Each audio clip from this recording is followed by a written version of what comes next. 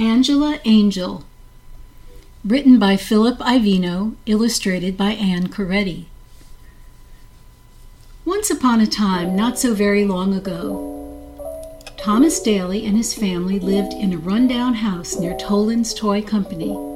Thomas worked as a machinist for Tolland's. Thomas's wife, Rebecca, helped the family by working as a maid in the local hospital.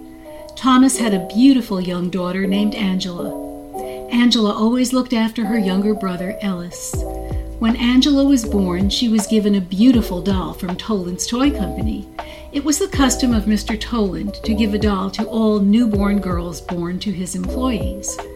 This was one of the few benefits Tolland employees received. Angela's mother named the doll Angela Angel after her daughter. It was one of those dolls with a pull string attached that would say, "You look pretty today," or "I'm sleepy," depending on which recording was in the queue. The doll was fairly large, standing about 18 inches. It looked something like Angela herself looked when Angela became a young lady. She had a clear complexion with light brown hair. Angela Angel had brown eyes and a constant, gentle smile with big rosy cheeks. As Angela grew up, she discovered that this was a very special doll.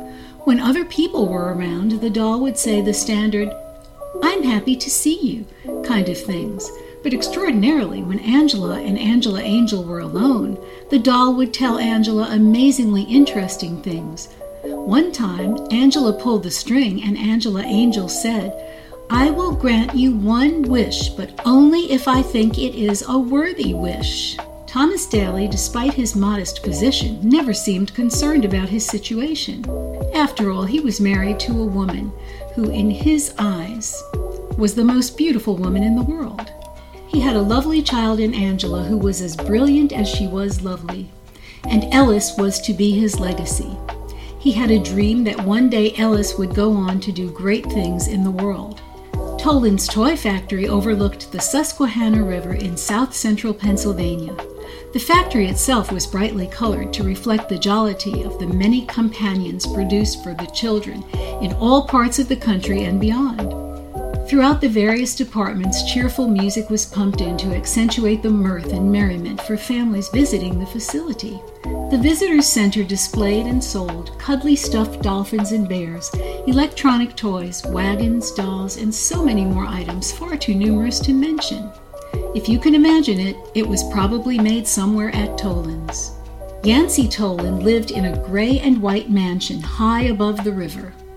The roof was made of clay tile in the shade of terracotta, highlighted by the stucco walls that shimmered with the reflection of trees off the river. The brilliant sunlight gave way to the shadows of leaves and branches, cooling the evening as the sun set in the sky. Mr. Tolland's many beautiful classic cars proclaimed that his taste in uncommon transportation matched the wealth he amassed over many years of selling dreams and fantasies. His Olympic-sized heated pool enclosed in a retractable dome taunted the cold Pennsylvania winters. Yet with all of Mr. Tolland's wealth, he lacked the compassion and concern for those hundreds of workers who contributed to his success.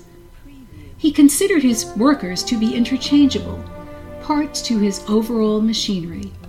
If someone became a squeaky wheel, he would simply replace him or her. This was well known, and the workers learned to accept their condition. The alternative was seeking employment elsewhere, and since Mr. Tolland surrounded himself with mostly unskilled laborers, the employees tended to stay put for years on end. This was in stark contrast to the way he treated the artists, designers, engineers, and other professionals he needed to keep Tolland's on top in a very competitive industry.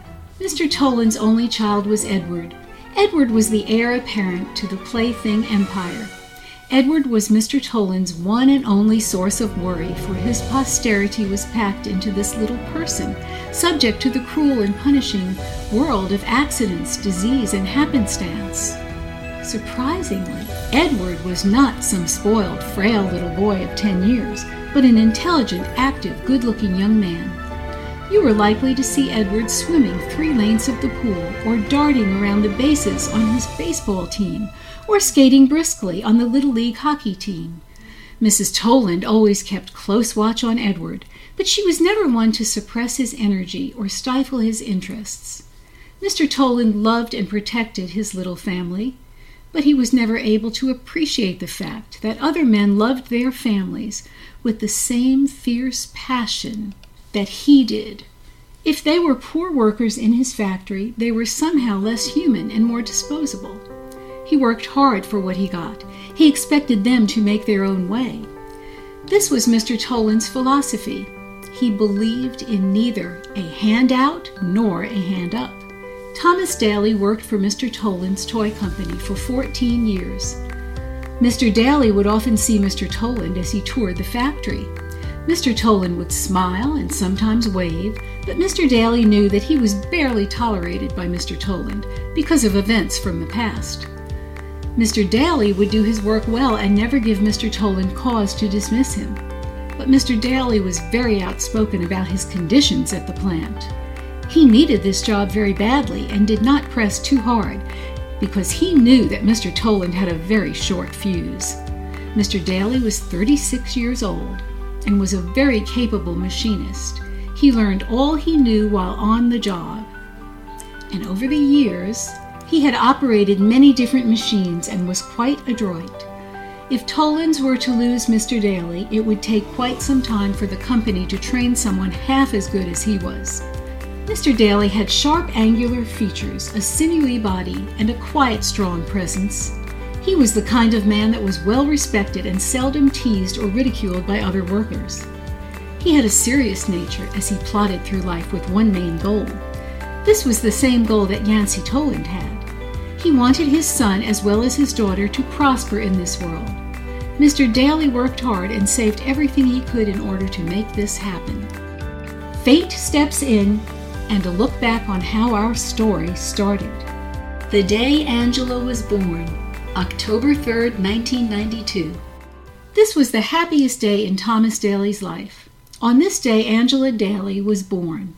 Thomas's joy could not be suppressed beneath his usual demeanor of stoicism. He was both proud and worried. He worried about the future for his tiny child. He worried about Angela's safety and health. Rebecca assured Thomas that the Lord had a way of providing. With love and guidance, Rebecca knew that Angela would grow up to be a credit to her parents. As babies go, Angela was fairly typical, born of average weight and average height. Everything was pretty much average, except that Angela was born into a family that struggled to make ends meet. Angela would receive a public school education, but took learning seriously and flourished. Angela had to depend on being healthy, with Rebecca serving as her doctor, since the family could not afford health care or health insurance. Angela's clothes were purchased at yard sales and from thrift shops. She would never go on trips and basically learn to entertain herself. It would have been very easy for Angela to become a whiner, but she was a loving child, living a safe and happy childhood. Mrs. Daly always kept Angela grounded. She loved her husband, but knew that Thomas could be a bit abrupt with his daughter. In an effort to prepare her for a callous world, Rebecca made certain that Angela was courteous and treated people with respect.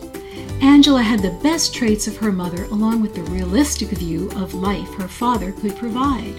The day Edward was born, January 15, 2000.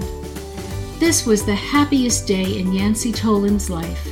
He was happier today than he was when he was 12 years old and hit 3 home runs over the fence in one game. He was happier today than the day his own father relinquished control of Tolland's toy company over to him. He was even happier today than the day over 2 years ago when he married the beautiful Terry Tolliver. This day, Edward Tolland was born. Edward would be the future of Tolland's toy company. As babies go, Edward was fairly typical, born of average weight and average height. Everything was pretty much average, except that Edward was born into a family that was far beyond average if your measure is wealth. Edward would receive the best education, the best health care, and the best clothes. He would go on the best trips and basically have the best of everything. It would have been very easy for Edward to become a spoiled boor. But fortunately, Mrs. Tolland always kept Edward grounded. She loved her husband, but knew that Yancey Tolland could be a bit overbearing. She also made certain that Edward was courteous and treated people with respect. Edward had the best traits of his mother, along with the advantages his father could provide. The day Ellis was born, January 22nd, 2000. This was the new happiest day in Thomas Daly's life, or at least tied with the day 8 years earlier. Exactly 1 week after Edward Tolland was born, Ellis Daly was born. Thomas's joy was much more subdued. He was both proud and worried. He worried about the hospital bills. He worried about Ellis's future. Rebecca assured Thomas that the Lord had a way of providing. With love and guidance, Rebecca knew that Ellis would grow up to be a credit to his parents. As babies go, Ellis was fairly typical, born of average weight and average height. Everything was pretty much average, except that Ellis was born into a family that struggled to make ends meet. Ellis would receive a public school education, as most people do. Ellis had to depend on being healthy, with Rebecca serving as his doctor, since his family could not afford health care or health insurance. Ellis's clothes were purchased at yard sales and from thrift shops. He would never go on trips and basically learned to entertain himself. It would have been very easy for Ellis to become a complainer, but he was a happy child, living a safe and happy childhood.